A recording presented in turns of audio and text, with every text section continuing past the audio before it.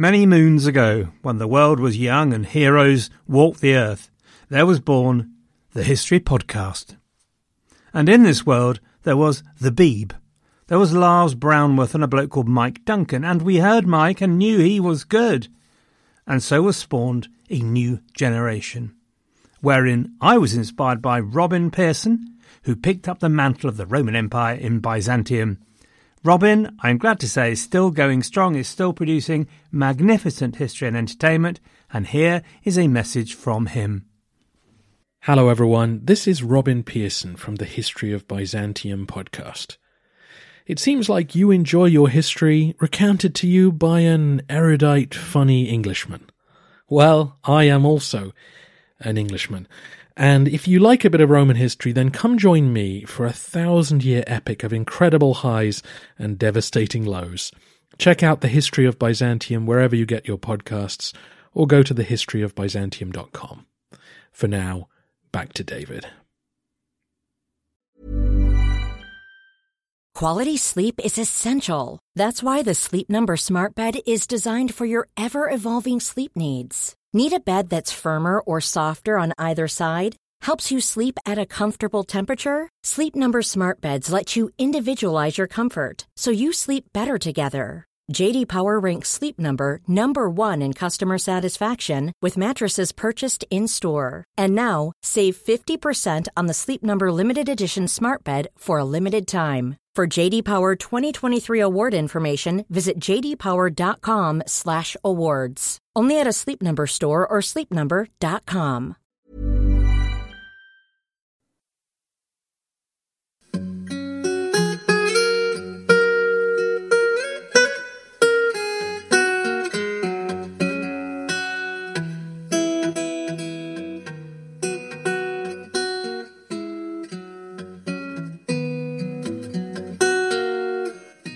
Hello and welcome to the History of England, episode 166, The Reign of Queen Margaret. This week I have to start with some notices. I shall be as brief as possible. First of all, a quick mensch for Liam. Hello Liam, hope it's all going well. Secondly, the Agora Podcast Network. The what? The Agora Podcast Network. Essentially what this is a group of us like-minded podcasters getting together to have fun. We thought we'd call it Agora, just like the marketplace of the ancient Greeks, full of chat and debate. Naked wrestlers as well, but we don't have any of those. It's early days, but we have a website you can go to and see lots of other great podcasts. It's called www.agorapodcastnetwork.com. I shall post a link on the website, but it's early days. And then finally, we agreed together that we'd let you know about other podcasts in the network. And so I'm going to recommend a podcast. The podcast is called When Diplomacy Fails by Zach, full of brio and enthusiasm with a great concept about how conflict starts and what impact it leaves.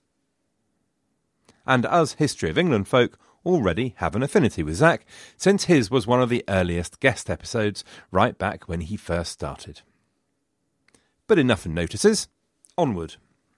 Now York had struck lucky at St Albans. If that arrow had been just a few inches out and taken the king to his grave, his situation would have been almost impossible. All the nobility, pretty uncertain about what was, after all, a rebellion by a pretty small number of magnates, however individually powerful they might have been, the nobility would have been able to rally around the young, blameless prince. But as it was, it looked like a remarkably good result for York. The death of the Duke of Somerset solved his insoluble problem of how to deal with a Teflon-coated competitor on whom the charges of treason just would not stick. And meanwhile, he had a captive king through whom he could hopefully impose his will. And it had got to the point where really no one thought the king was a reasonable solution. As York, Salisbury and Warwick rode back with the king to Westminster, York's challenge was now to succeed where he'd already failed, to broaden the base of his support. In fact, the events at St Albans, however unavoidable he might have felt them, now gave him two further obstacles. Firstly, the opposition of the Queen would now be implacable. Margaret's best friend and supporter had been brutally murdered by a bunch of thugs in the mud and blood of the streets of St Albans. And secondly, a new element had entered national politics to join the factionalism and power struggle: blood feud. Henry Beaufort, the 19-year-old heir as Duke of Somerset, had been pretty much finished at St Albans, badly hacked about and chucked onto a cart at death's door.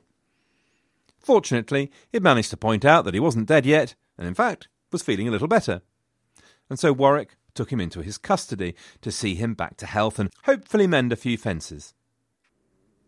"My son Henry, if I may call you son, I just wanted to say how sorry I am that I had your dad dragged out of the pub and brutally cut up into small pieces in the streets of St Albans. Now, let's put that behind us, and from now on we'll be best of chums. Here's my hand. What do you say?" As far as the new Somerset was concerned, the only way the fence was going to be mended was with the entrails of York, Warwick and Salisbury. The same applied to the 20-year-old John Clifford, heir to the Thomas Clifford that had died at St Albans. As far as he was concerned, the Nevilles were evil parvenus, muscling in on his centuries-old power base in Westmoreland in the northwest of England, and he'd butcher any Neville or member of the House of York that came his way. And then there were the Percys. Henry Percy succeeded to the earldom of Northumberland on his father's death at St Albans. His younger brother, Egremont, was still in jail, as was the implacable Exeter, though Egremont was in fact soon to escape. But the point is, here was a new generation for whom revenge now against the House of York and their allies was a matter of honour and a matter of blood. And at the centre of the apple was another really nasty, curly, wiggly worm, eating away at the body politic. No one had solved that problem: how to rule without a king when the kingdom could not function without one. As Warwick, Salisbury and York came into London, there was a rather painful attempt to just pretend everything was normal, a sort of smile and wave situation, to try to persuade everyone that Henry was still the king, still in control, and a fiction was brewed up that he'd just been horribly misled by a bunch of three nasties, Somerset amongst them, but that everything was okay now, back to normal. And to support this, a grand crown-wearing ceremony was held in Westminster Cathedral. Slightly awkwardly, Henry insisted that it was in fact York that placed the crown on Henry's head, rather than, say, the Archbishop of Canterbury. Not sure if he was trying to be helpful, or actually make it absolutely clear to everyone about who was now driving the bus. But that's the way it was. The king now looked a shadow, even of his rather feeble former self. He looked weak and ill, and at the age of 34 was visibly crushed by the pain and criticism his rule had generated. For York, there were some encouraging signs, it seemed. A number of the lords that had stood with the king at St Albans were eager to rise above it all and try to arrive at unity, and central to them was Buckingham. But also Devon was happy to renew his allegiance to York as well. York's allies, the Bourchiers, were installed as great officers of state. One Bourchier, the Earl of Essex, was made treasurer, and another, Thomas Bourchier, the Archbishop of Canterbury, remaining as the Chancellor. Parliament was held in July, and York made a reasonable fist of getting a balanced attendance from lords, though, true to say, the numbers were small and dominated by churchmen. A man called John Wenlock, who had fought for the king at St Albans, but who will now begin to enter the story on the side of truth, light and justice, also known as the Yorkist side, was made Speaker of the House. Warwick, meanwhile, was made Captain of Calais as a reward, replacing Somerset. And it's worth talking a bit about Calais at this point, or at least I think it is, and it's my podcast. Because Calais was to be pretty important throughout the Wars of the Roses, and also throughout the 15th and for much of the 16th centuries. We tend to focus on Calais' military importance as a gateway into France and so on. But while that's partially true, many of the 100 Years' War's invasions had bypassed the place, in fact. but it had another military importance. Calais was the only remaining place where a significant standing army was maintained, so whoever controlled this contingent of veteran soldiers had a very valuable asset in the great game. And then, it was important as a diplomatic listening post. We tend to concentrate on the Wars of the Roses as very much an internal affair, an English squabble, and this is perfectly reasonable to some degree, but it did also have a European dimension. France and Burgundy remained divided. Burgundy, with its ownership of Flanders in particular, became involved in the politics of Calais and marriage, if nothing else, though both France and Burgundy seemed less keen to exploit the war than did Scotland. Scotland was rather more active in trying to take advantage of English disunity to grab back the odd town or two. But Calais throughout and after the wars was the best place to try and get yourself a European ally. It's also economically that Calais had a critical part to play. Calais was where the wool staple lived. The staple was a concept enshrined in English law in 1314 as the one place from which wool could be exported from England.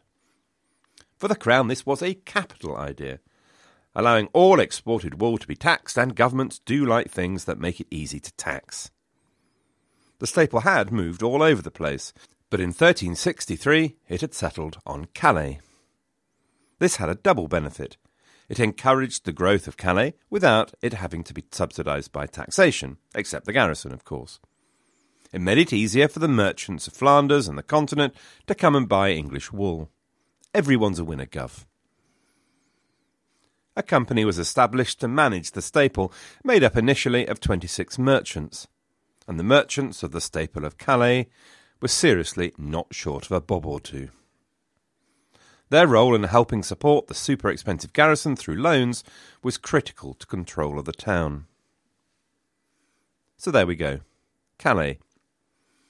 However, Warwick was to have to wait for his prize. Once again, the garrison wouldn't accept him, any more than they'd accepted York.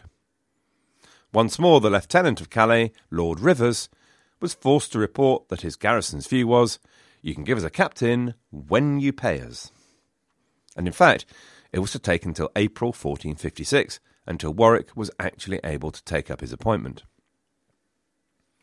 Meanwhile, the Commons in Parliament returned to the resumption. Remember the resumption idea? This was the idea that the king must live of his own, rather than having to tax people all the time, and that he'd given away too much land to various cronies by way of patronage, and therefore he needed to go back to those folk and get that land back so that he had the income from that land. You'll remember we've had 2 acts of resumption already, which have caused the king some grief in having to rip back grants of land from his mates, because his mates tended to be the very magnates on whom his reign depended. Once again, the Commons insisted it hadn't been done well enough last time and would have to be done again. In 1455, York was totally of their mind, and therefore this was actually a good bonding opportunity between York and Parliament. Now then, I'm going to take you away from all this, and I'm going to take you down to darkest Devon, right down to the southwest of England. It's late at night, on October the 23rd, 1455. It's dark, and a man called Nicholas Radford, probably close to 70 years old, was at his manor in Devon.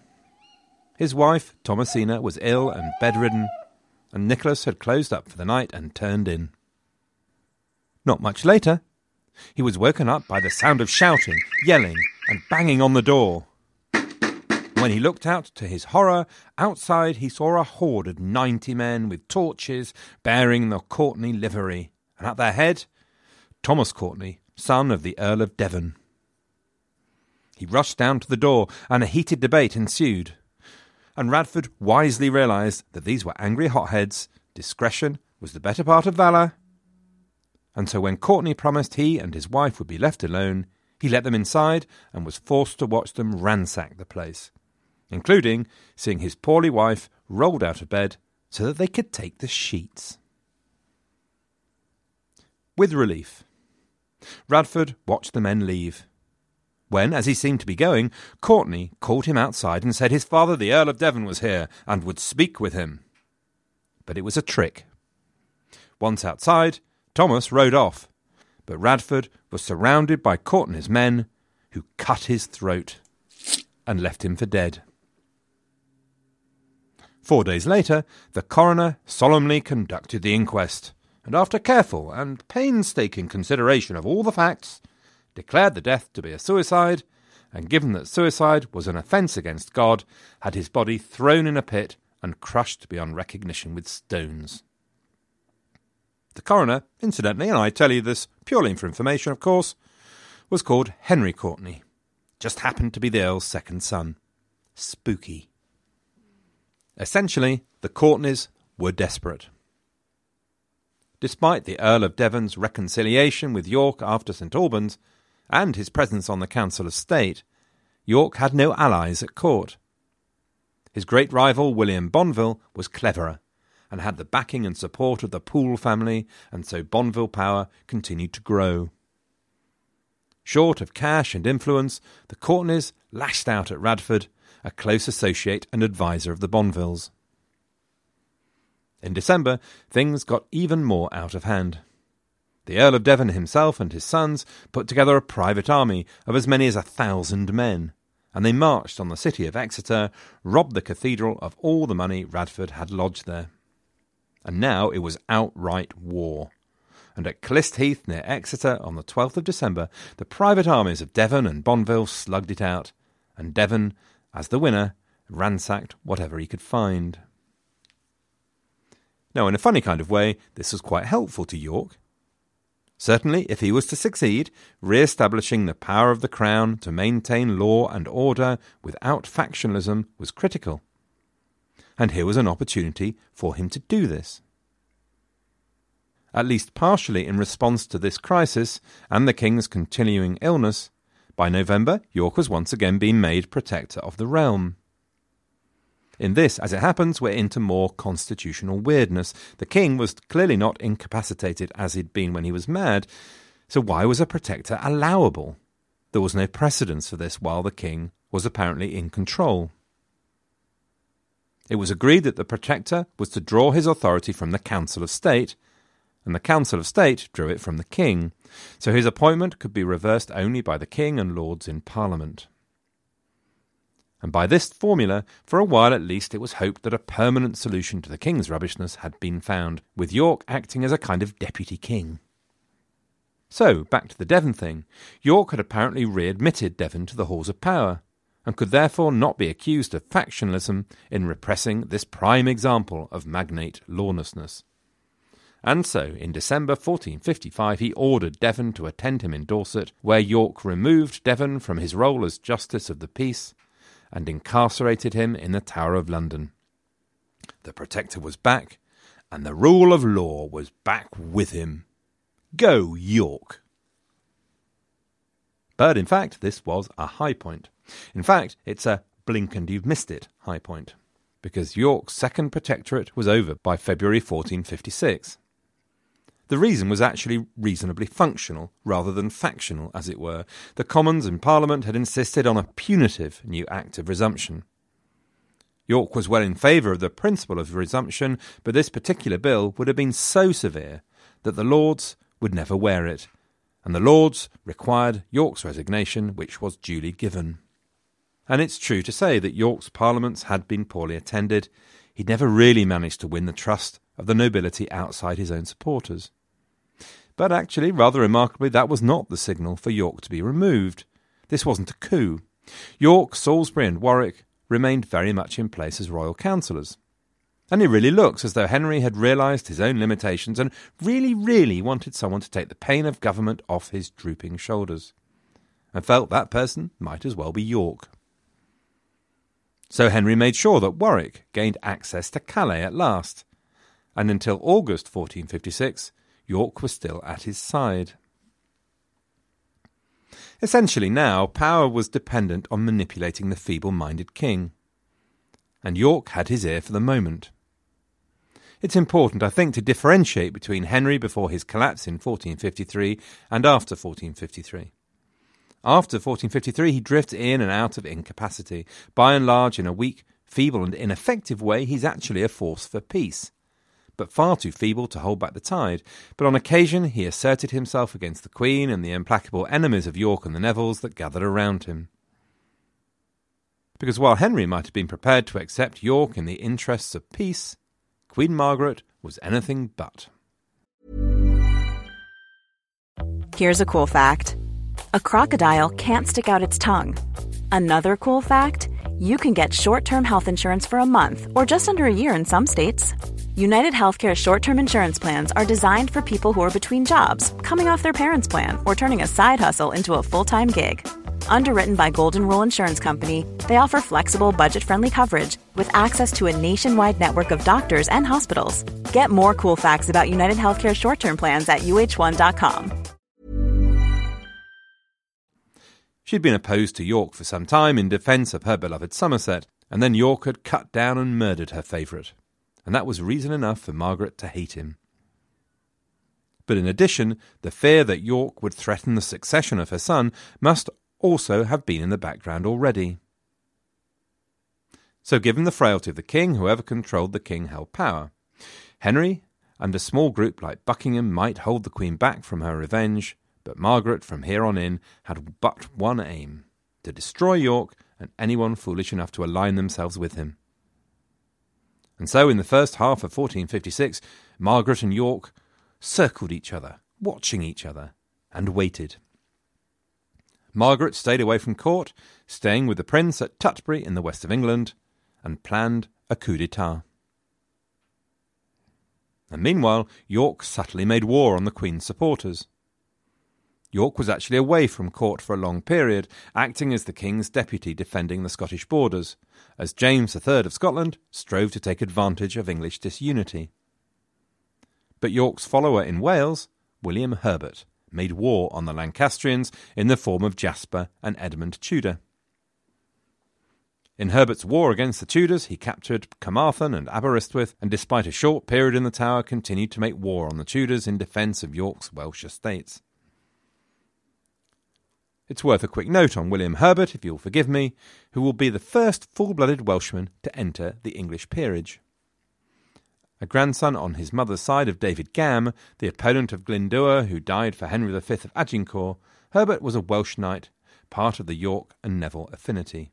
He had flair, energy, and great loyalty to the Yorkist cause. But then, in August 1456, the Queen acted. As we've said, the key to power was to manipulate a helpless king, so who best to manipulate him than his wife? But York was close to the king. And also, London was no longer safe for either Henry or Margaret. The merchants were heartily sick of the feebleness of the English crown in dealing with piracy and the French, and the disruption of trade.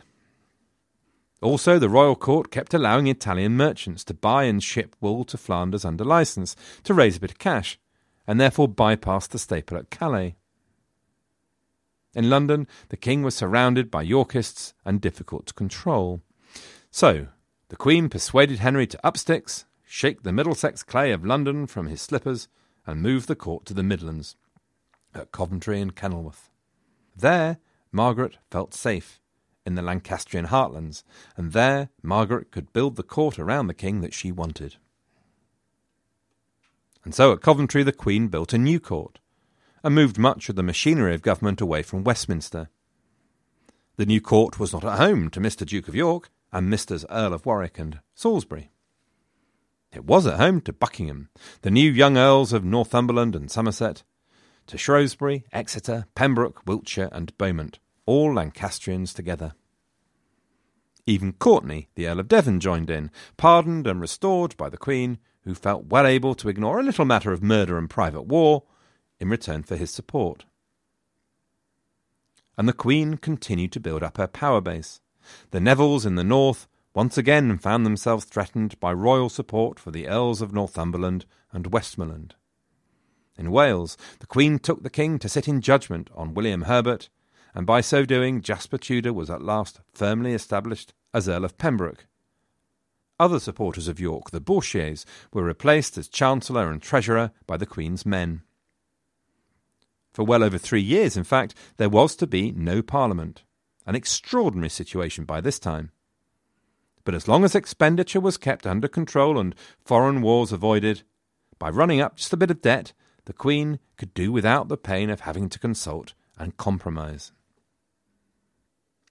The King's frailty and the Queen's dominance became obvious and public. The King was increasingly withdrawn from normal matters of royal life and state. Fully 1/3 of his time was spent in abbeys. The chronicler at the Abbey of Crowland observed the King during Lent, when he withdrew to the abbey to contemplate life and God.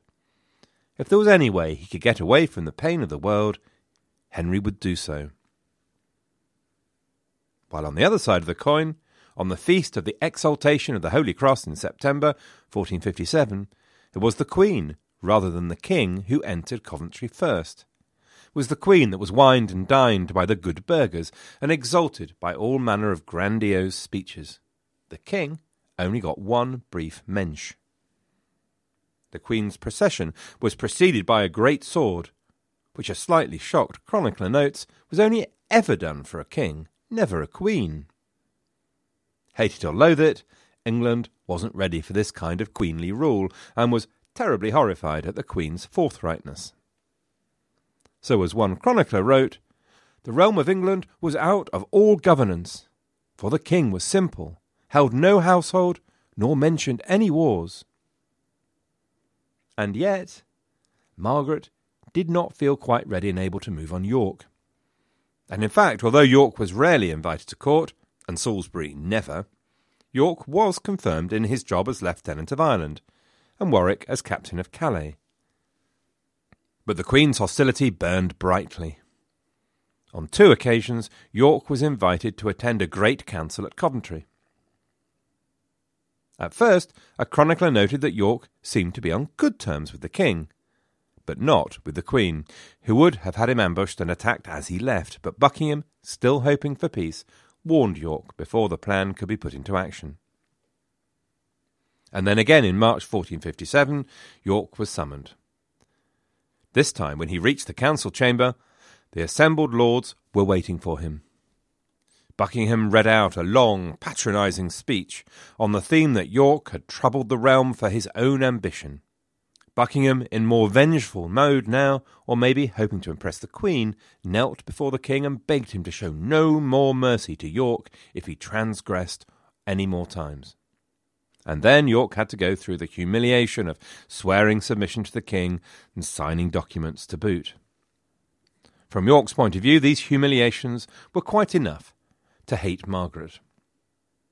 Added to the fact that in his traditional medieval view, women had no right to rule, whereas he was a prince of the blood, being prevented from carrying out his right and duty. Now, while all these extraordinary things were happening, another extraordinary thing was happening of a rather different kind. In 1455, Edmund Tudor, the Earl of Richmond, had been rewarded with the marriage to a fabulously rich Lancastrian heiress, Margaret Beaufort, just 12, the poppet. By 1456, 13-year-old Margaret was pregnant. And OK, customs and mores were different, context is everything and all, but really... By November 1456, Edmund was dead of the plague, and 6 months pregnant, the little Margaret fled to the safety of his brother Jasper Tudor at Pembroke, on the southwest coast of Wales.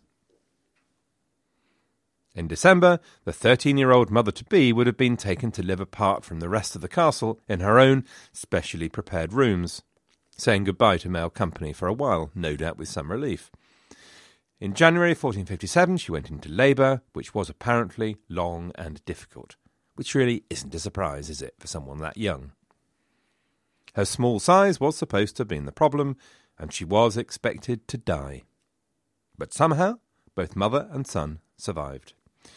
Margaret's confessor later said, "It seemed a miracle that of so little a personage anyone should have been born at all." 40 days or more after the birth, Margaret would have gone for her churching, or purification. And at some point also Jasper Tudor rocked up and pronounced that Owen would be a good name, just like the little boy's grandfather. Who knows how this whole experience affected Margaret, physically or mentally? Margaret Beaufort will be around for quite a while, and she'll prove to be a formidable character, firmly convinced of her own mind, and will compete with Margaret of Anjou in her determination to fight for the rights of her son. But despite being married again, this is the only child she will have. On her death, her confessor said of her, "She was never yet in that prosperity, but that the greater it was the more, always she dread the adversity." Which I think means she was a glass half empty kind of person. And you can imagine that having a child in line for the crown during the Wars of the Roses would make you feel a little twitchy. But determination she had in spades. So when Jasper rocked up with his Owens and all that, little Margaret put her foot down and insisted on a name more suitable for someone in line for the English throne, and so the baby was christened Henry Tudor. By 1458, Margaret had a new husband, Henry Stafford, the son of the Duke of Buckingham. She remained the Countess of Richmond, and her son the Earl of Richmond. But for the next 13 years, she and Stafford seemed to have enjoyed a happy marriage, as far as one can tell. So, back to the main story then. From Coventry and the Lancastrian heartlands, for a while the Queen ruled England through Henry. It's an odd period, a sort of phony war, without parliaments, with York carefully avoiding conflict. A court dominated by the men Margaret can trust: Buckingham, Exeter, Arundel, Shrewsbury, Wiltshire, Audley. There she built a power base for when the time was right to strike. Courtenay had been pardoned for his sins and become a fervent supporter of the Lancastrians, making war on the Bonvilles with the help of Exeter and Wiltshire. Jasper Tudor won back control of West Wales from William Herbert. Lord Stanley in the northwest was courted and feted. Normal, consensual political life was dead. It feels a little like the personal rule of Charles I. As long as there was no horrid expenditure or war, Parliament could be avoided, and the Queen could rule without hindrance. It could be that, just as it would be for Charles, that it was war that broke the status quo. In the summer of 1457, rumour of a planned French naval raid on the south coast saw Exeter appointed as Keeper of the Sea. But sadly, Exeter was an idiot and did naff all. Pierre de Breze, who incidentally would prove to be a loyal supporter of the Queen in future years, descended unopposed with fire and sword on the town of Sandwich. It's difficult to take Sandwich seriously, given its association with 2 slices of bread, but of course it was a major town in the Cinque Ports and a centre of English naval power. And in August 1457, de Breze and 4,000 of his closest friends captured and sacked Sandwich. To this day, the mayor of Sandwich wears a black robe in memory of the black deeds of that day. The event brought the exiled court back to London. The raid had brought back to everyone in the clearest, most brutal way just how low England had sunk. Once the scourge of the French, but now the French were doing all the scourging. The king had to do something to sort this out. As it happens, the raid on Sandwich seems to have coincided with the return of the king's will and consciousness. Bless his cotton socks, the king wanted unity, and saw that his wife was not creating that unity. He reasserted himself. "Darling, we're going to London." In the autumn of 1457, then, a great council was called to deal, said the king, with the evils of dissension amongst the lords. As a result, London was soon bulging with young men wearing the badges of their masters, and the smell of testosterone rose gently with the morning mist. It was a recipe for disaster. One spark, and you'd have a massive conflict you'd have to give a daft name to, like, the Wars of the Roses. But slightly surprisingly, the almost inevitable war didn't happen. In fact, after an initial appearance, the king was largely absent from the discussions, which makes it all the more impressive that some sort of agreement was in fact worked out. In the White Chamber, Salisbury and York agreed to an accommodation. Yes, they could understand that it had been unfortunate that they'd attacked and hacked down the fathers of the current Dukes of Somerset, Earl of Northumberland, and Lord Clifford. Yes, they could see that their families were a little miffed. So a deal was worked out. York, Salisbury and Warwick would effectively pay compensation, and also pay 45 quid to the St Albans Abbey so that masses could be read for the souls of the dead and get them on the fast track through purgatory. Plus, then they all agreed to kiss and make up, and had the rather extraordinary idea of a love day. You might well ask. The idea was to get everyone together to sink their differences and learn to love each other again. So everyone, putting the most vicious enemies together into pairs arm in arm, would dress up in their Sunday best and walk through the middle of London to go to the church, there to sing and pray together.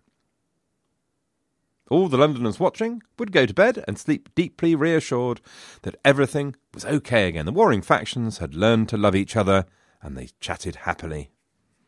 In addition to which, of course, the walk would do them all good. There's something like a bit of fresh air. And so, on March 25th, Lady Day, the daft procession set off. Out of the traps up front was the young Duke of Somerset, with the 58-year-old killer of his father, Salisbury. Morning, morning. Next came Exeter, probably dribbling with fury, with Warwick on his arm. The king wandered along in the middle, and at the end came Richard of York and Margaret of Anjou. As they walked along to St Paul's Cathedral, curious onlookers could hear a strange sound. The sound turned out to be the grinding of noble teeth. It brings back a memory of my brother and I forced to sit and sing in the church choir. It wasn't a popular decision. We had to wear silly cassocks and girly, frilly ruffs. The pain lives with me still. Plus, we had to sit together. I remember one happy occasion doing our best to look angelic from the neck up above the line of the pew, while a furious fight went on below. And I imagine it was something similar on Love Day. Oops, sorry Maggie, just trod on your foot. So sorry. Of course, the deal on the Love Day achieved absolutely zip, because it didn't change the fundamental problem that the king was weak and the queen ruled in favour of a faction to promote the Beauforts. Worn out by all the walking around, the king lost interest again, and the queen was able to take him back to Coventry in the Midlands. Disorder and misrule continued, unrestrained violence between lords in East Anglia, the south-west, Wales and the Marches. The queen continued to build her power base and dismiss Yorkist officials. We'll leave England in the calm before the storm then.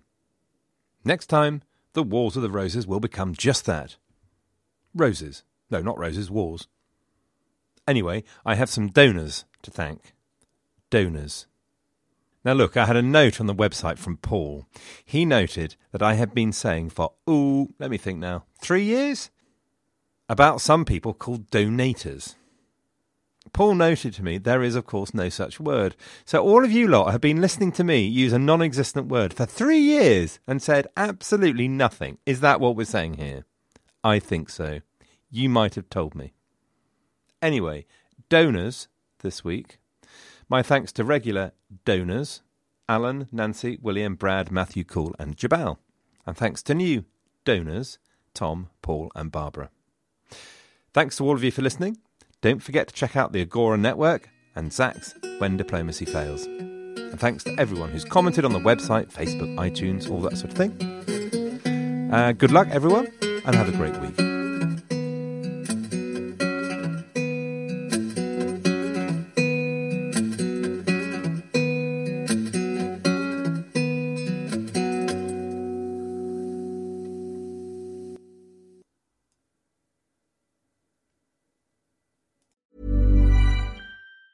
Mom deserves the best, and there's no better place to shop for Mother's Day than Whole Foods Market. They're your destination for unbeatable savings, from premium gifts to show-stopping flowers and irresistible desserts. Start by saving 33% with Prime on all body care and candles. Then get a 15-stem bunch of tulips for just $9.99 each with Prime. Round out Mom's menu with festive rosé, irresistible berry chantilly cake, and more special treats. Come celebrate Mother's Day at Whole Foods Market.